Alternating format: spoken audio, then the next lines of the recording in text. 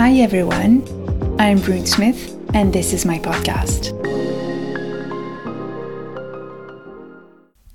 Hello everybody, welcome back to the podcast for people who feel things differently.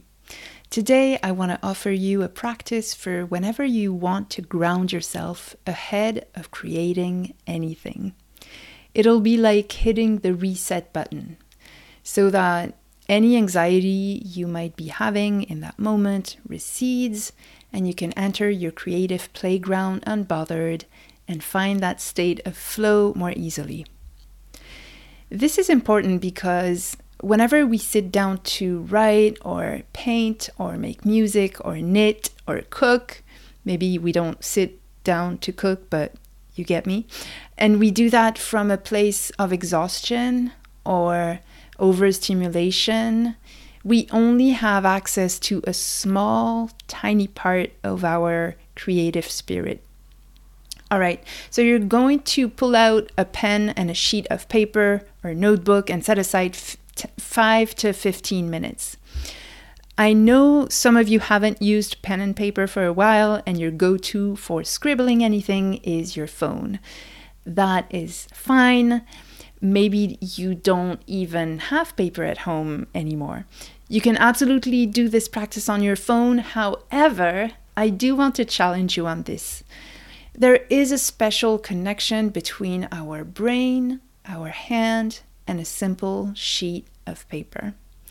When we do anything on our phone, our brain is aware that even though we might be focused on writing something in our notes app, all these other apps are right there in front of us.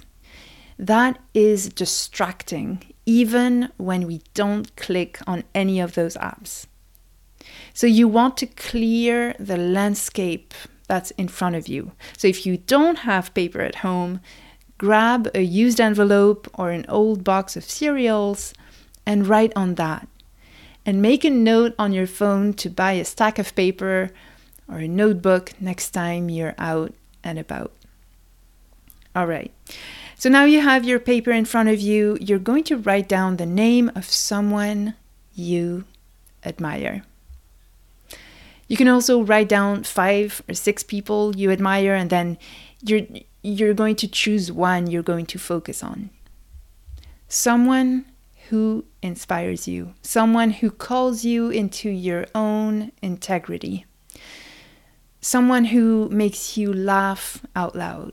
Someone who, anytime you hear them talk or read anything they wrote or anytime you engage with anything they created, you feel nourished, you feel energized, you feel grounded. Maybe being in the vicinity of that person's energy makes time disappear for you. It can be an artist, but it can also be a scientist. It can just be someone you know and love. It can be anyone.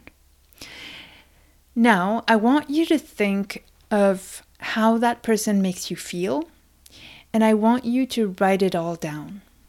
Write down why you admire them. What is it about them that is so vibrant and that gets you closer to who you really are? What is something they did or said that stood out to you? And take your time. That person has given you so much just by expressing their full self. And what you're doing is you're giving them some of your time back. And that's it. That's the practice. I want you to know 3 things. Number 1, of all the things that you just wrote down, you actually have a lot of those qualities, whether you know it or not.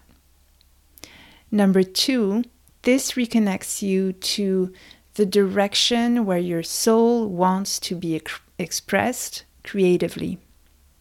Number 3, by taking even just 5 minutes to bask in appreciation for someone or something, you are making room for your own creativity. If you'd like to take this further, you can actually start a list. And this time your phone is fine. Actually, it's perfect. I started my own list. I even looked for pictures of those people who inspire me on Google Images, and I had them printed out on photo paper. And I made a board that I see every time I sit down at my desk. It energizes me. And because it's you, I'll share with you the names of some of those people. Amir Thompson, aka Questlove, Domi Shi, the Toronto-based creator of the Pixar movie Turning Red, Seth Godin, whose book The Practice helped me tremendously for the creation of this podcast. If you've listened to previous episodes, you know that Lidia Yuknavitch is on there too. She's the author of The Chronology of Water, phenomenal memoir. She's the author of The Misfits Manifesto, a nonfiction book that I loved so much. She's the author of novels like The Book of Joan and Thrust and more. And one last person I'll mention is Danielle Crisa, aka The Jealous Curator, who I've been following for years and who I love dearly, and more. My list on my phone is growing and growing. I keep adding to it whenever someone moves me or inspires me. I'm thinking of printing out more pictures to bask in the energy of those people in my home, and it's just a nice list to look at whenever I need a pick-me-up. These people remind me that I am a creator. They seem to be telling me to keep going whenever I feel like giving up. They model things for me that I always want to have front of mind. That's the episode for today. Let me know on Substack who you would put on your list. You can do that at brunsmith.substack.com under this episode. And if you like, you can even share with this community on Substack as well what it is about these people or this person you admire so much. We'd love to know. You don't have to be a subscriber to leave a comment, but if you'd like to receive a weekend recap of the episodes of the week right in your inbox and join this community of people who feel things differently, please consider becoming a subscriber. We'd love to have you. And soon I'm going to roll out our monthly get-together for paid subscribers where we get to show up in community for our creativity.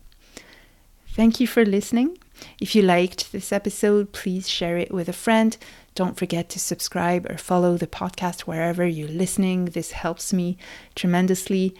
And until next time, let's do things differently.